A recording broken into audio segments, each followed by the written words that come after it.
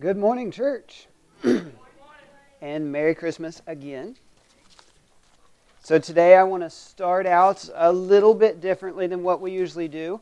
I have a verse that I want us just all to read together. This verse is from 2 Timothy chapter 1, verses 6 and 7. So let's read this together.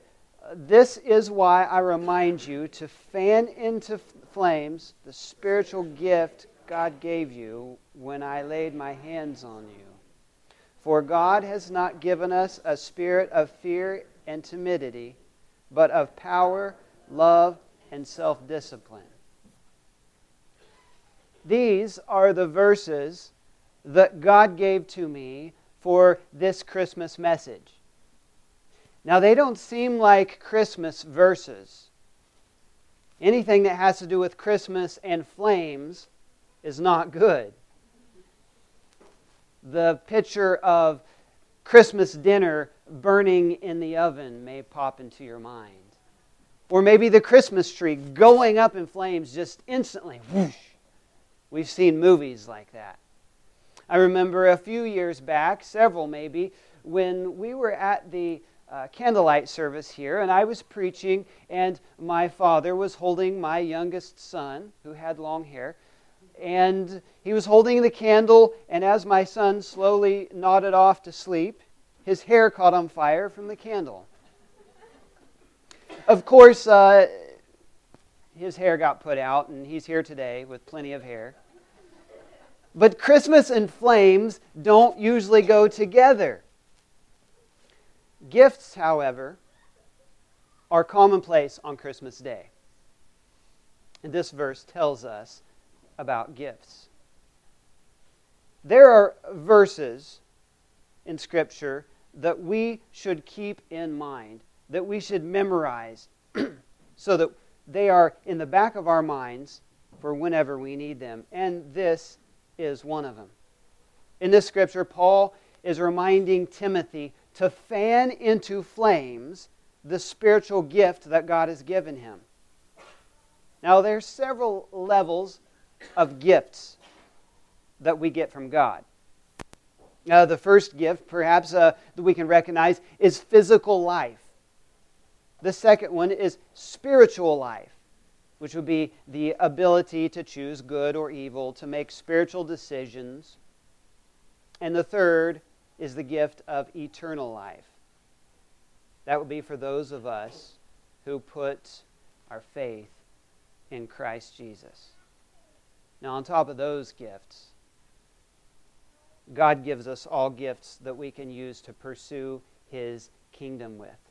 Here's a few examples of the spiritual gifts that the Bible tells us about on top of the gift of life. Hospitality is one of them. Discernment, the gift of discernment is one of them. Leadership, serving, administration, teaching, and there's a lot more gifts. You can read about them in the book of 1 Corinthians, in Galatians and Ephesians. You know, my wife claims that her spiritual gift is packing a trailer. So when we go camping or when we need to move things from point A to point B, she wants to be in charge of packing the trailer because she is actually really good at it. She liked, when she was a kid, her favorite video game was Tetris. She would make sure that they all fit in there just right. It's the only video game she'll play. She's got that gift. And so when we would get to the campground or wherever we were going with the trailer, you needed a forklift to unload it. And when it came out, it was this woven together tight piece of stuff that looked just like it did in the trailer. And you had to take it apart like Legos. She's good at it.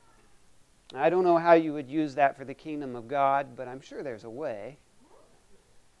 Now, we often say that the gifts under the tree on Christmas morning are given in Christmas spirit. The purpose of those gifts are to make someone happy. That's why we don't give lumps of coal to people for Christmas. A lump of coal doesn't make anyone happy. It would be useless to the average person. That would be not in the Christmas spirit.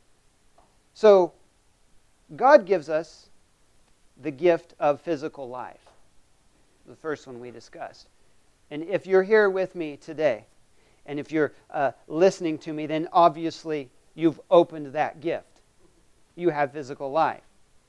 The second gift was spiritual life. This is when you recognize that there is something more than just what you can see. And if you've considered God or angels, if you realize that there's a struggle between good and evil and that you're stuck in the middle of it, then you've opened this gift of spiritual life.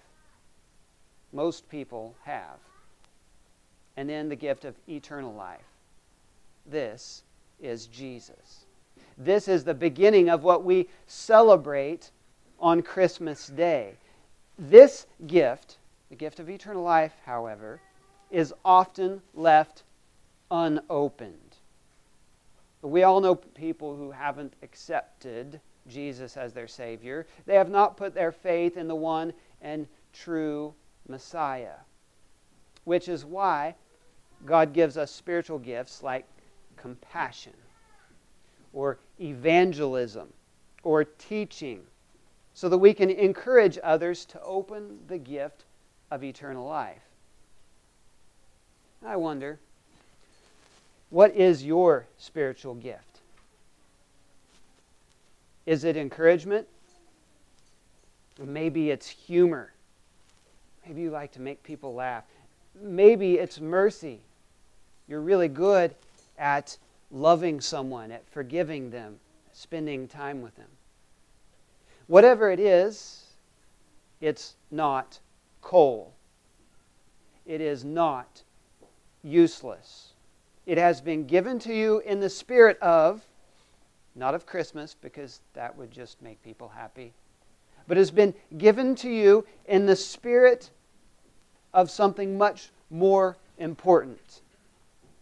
Spirit of power, love, and self-discipline. So whatever your spiritual gift is, use it with power, in love, and with self-discipline. Now, here's an example of how not to use your spiritual gifts.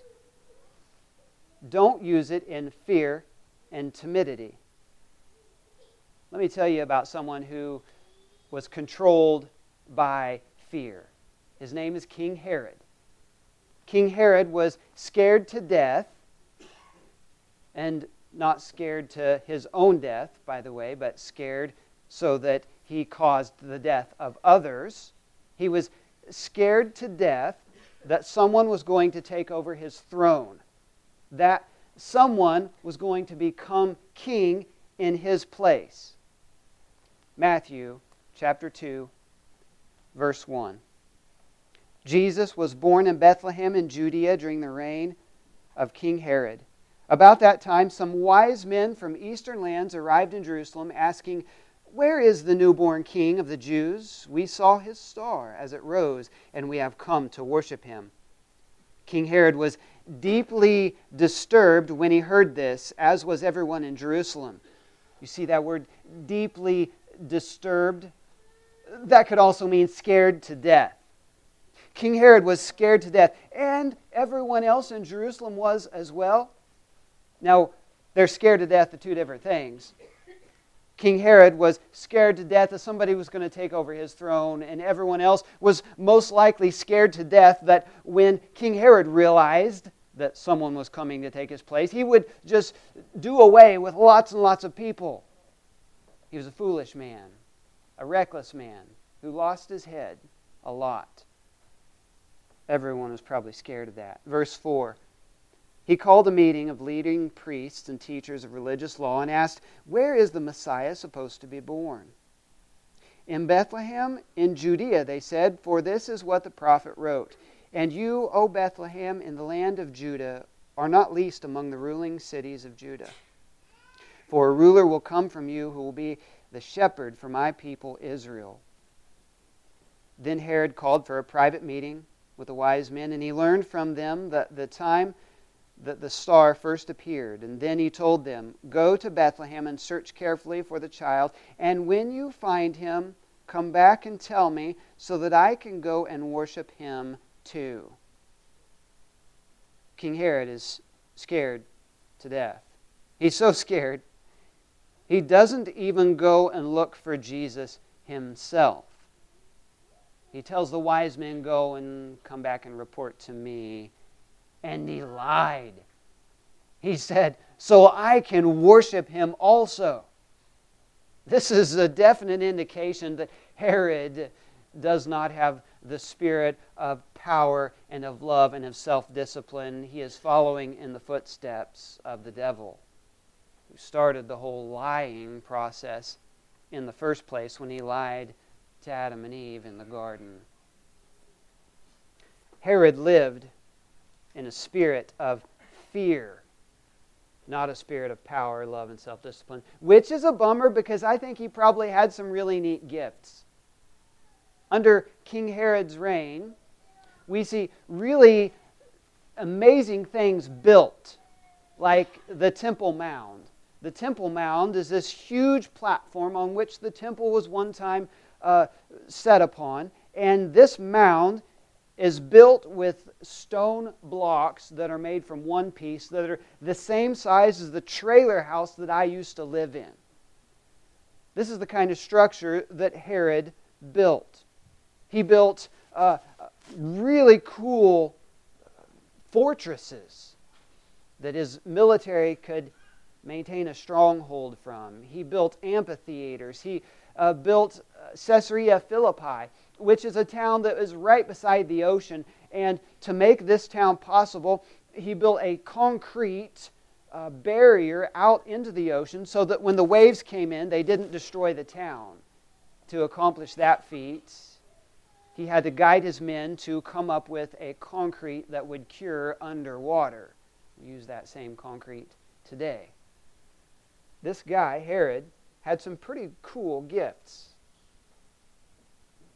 But he was controlled by fear. My brothers and sisters, don't be like Herod. Now, how about an example of someone who embraced the spirit of power and love and self-discipline? Well, let's continue with verse 9. After this interview, the wise men went their way, and the star they had seen in the east guided them to Bethlehem. It went ahead of them and stopped over the place where the child was. When they saw the star, they were filled with joy. They entered the house and saw the child with his mother Mary, and they bowed down and worshipped him. They opened their treasure chests and gave him gifts of gold, frankincense, and myrrh. And when it was time to leave, they returned to their own country by another route, for God had warned them in a dream not to return to Herod. The wise men, the magi, the kings. 3 different words that are used for these fellas. These guys, the wise men, they achieve hero status, in my opinion, for 3 reasons. Number 1, they come from a long ways away just to honor Jesus. Now, my studies reveal that these guys came from 1,000 miles away. That's from here to Superior Lake. That's a long ways away. And that was only one way. There was the return trip to go. You know, the return trip is always the worst for me. When we go on a long trip, it's not so bad to drive 1,000 miles because it's new and exciting territory. But that whole time, even when I'm traveling, going there, I'm thinking about all the long distance that we're going to have to go back and retrace and go back the same way, which, by the way, the wise men did not go back the same way. We'll read about that more in a little bit. But 1,000 miles one way, can you imagine that? And it was in the desert. Maybe 3 months in the desert on camels or something.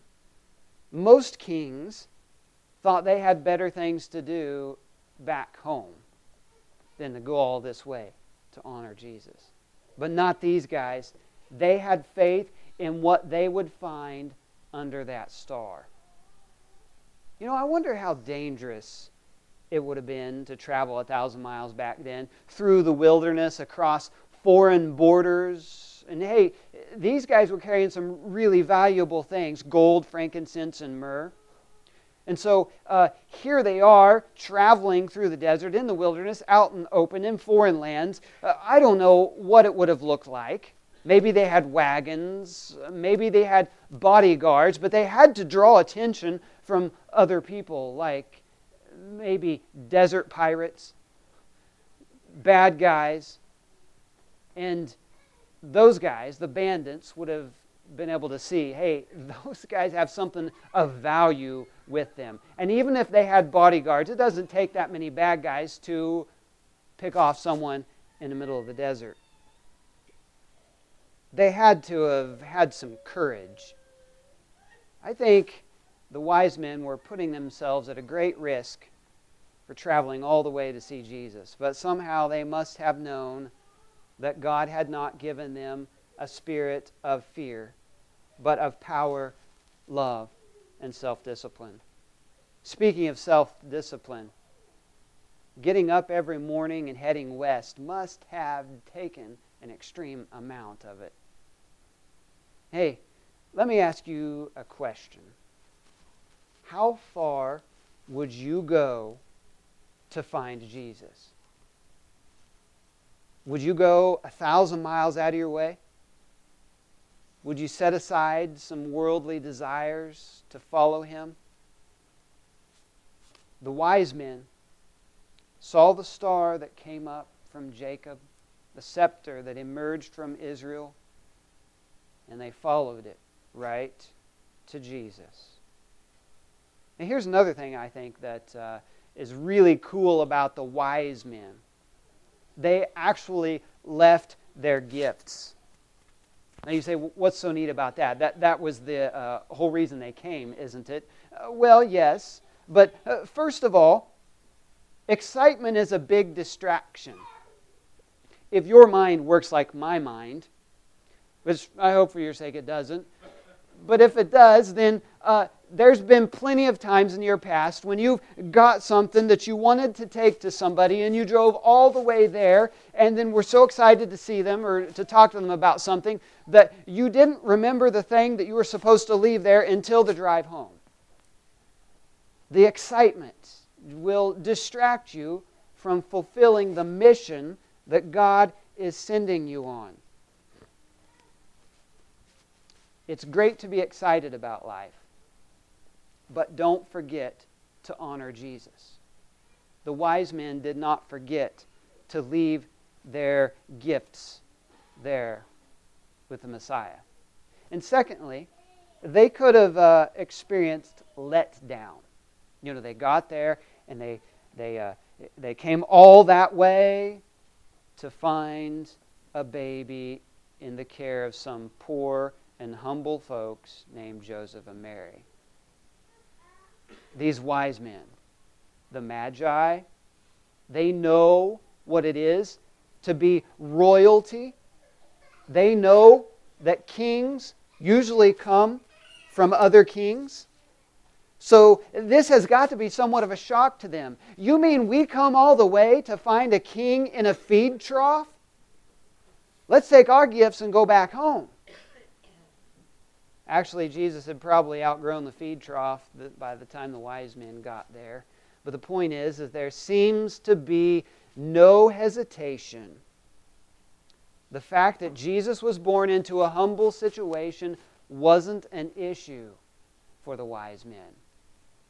The star stopped over the place where the child was. When they saw the star, they were filled with joy.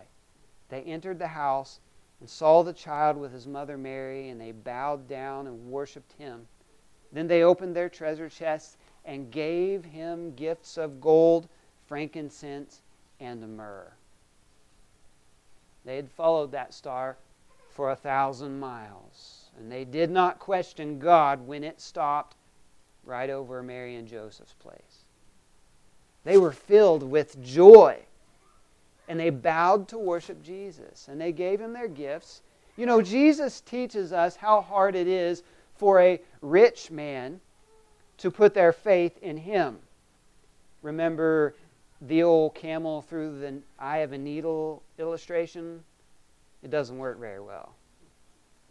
But these magi were wise. They didn't let physical things get in the way of recognizing Jesus as the Messiah. I think they recognized that God had blessed them with material wealth, and so they were joyful to give it back to Him. Now consider this. How many of us have been blessed with gifts but are not offering them back to God? Here's what I mean. I think Herod was given the gift of building things. Unfortunately, he used those gifts to build his own worldly kingdom and not God's kingdom. Maybe some of us are using our gifts for our own worldly gain, not for God's kingdom. Maybe you've been given the gift of influence, but you are not influencing others in the name of Jesus. Instead, you are influencing others to gain self-gratification. The wise men, they followed through with their plan to worship Jesus and to honor Him with gifts. Jesus says in John 14:27, I am leaving you with a gift of peace of mind and heart. And the peace I give is a gift the world cannot give.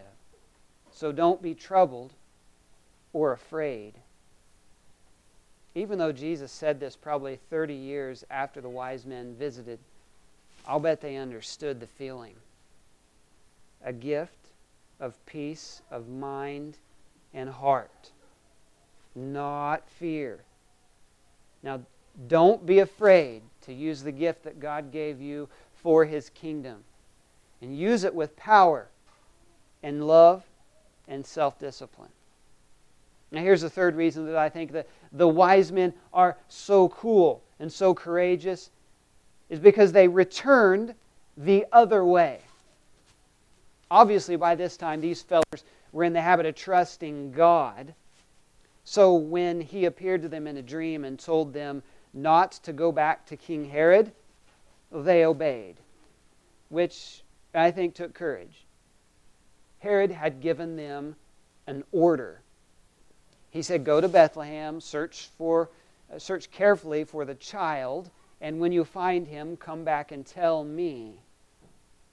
These guys, these wise men, were probably in town long enough to hear stories about Herod, about how mean and ruthless he was. Bethlehem, by the way, is only about 6 miles away from Jerusalem. And when the wise men didn't come back to Jerusalem to tell Herod where the newborn king was, well, Herod could have just sent out soldiers on fast horses to get them. And maybe he did. But the wise men did not have the spirit of fear. They joyfully went the long way home. They did not fear Herod. Let me ask you another question. Is your faith strong enough that if God tells you to do something opposite of what others are telling you, will you listen to God and do what He says? Even if it means going the long and potentially dangerous way home? This is why I remind you to fan into flames the spiritual gift God gave you when I laid my hands on you. For God has not given us a spirit of fear and timidity, but of power, love, and self-discipline, so that we can go the long and dangerous way home, if that's what God is telling you to do. Hey, we all know folks whose destination is not currently heaven. Let's read the rest of this verse. Verse 8. So never be ashamed to tell others about our Lord.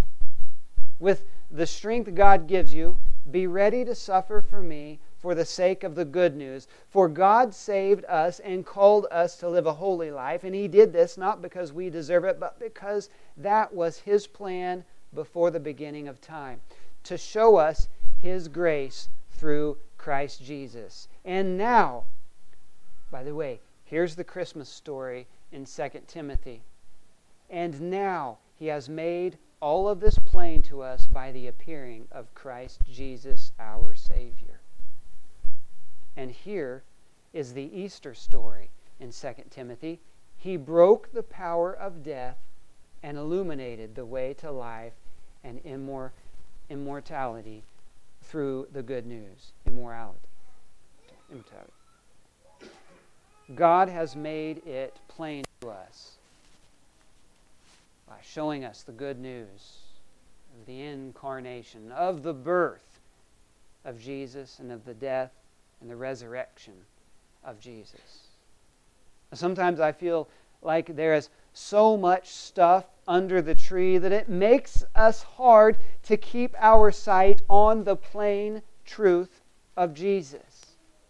Every box unwrapped makes the eye of the needle a little smaller. Hey, don't miss all the other gifts. And don't forget to open them and to use them. Open the gift of eternal life if you haven't already. It's as plain and as simple as asking Jesus to be your Savior. And then tell someone about it. If you've already opened that one, great. Live in the light of that gift every day. And think of the people who have not opened their gift of eternal life yet. Use those other gifts that God has given you on them. Flames and Christmas may not go together, but God's Word says to fan into flames the spiritual gift that God gave you, a spirit not of fear, but of power, love, and self-discipline. Will you pray with me? Thank you, Lord Jesus, for coming to us as a baby, as a child. Thank you for growing and living a perfect life. And Lord, thank you for dying so that we could be forgiven of our sin. Thank you for raising back up out of that death so that we could live again with you in heaven. Lord, we praise you for the forgiveness of our sins. We praise you for a place that we could gather here in your power and in your love, and your self-discipline. Lead us, Jesus. We thank you. It's in your name that we pray. Amen.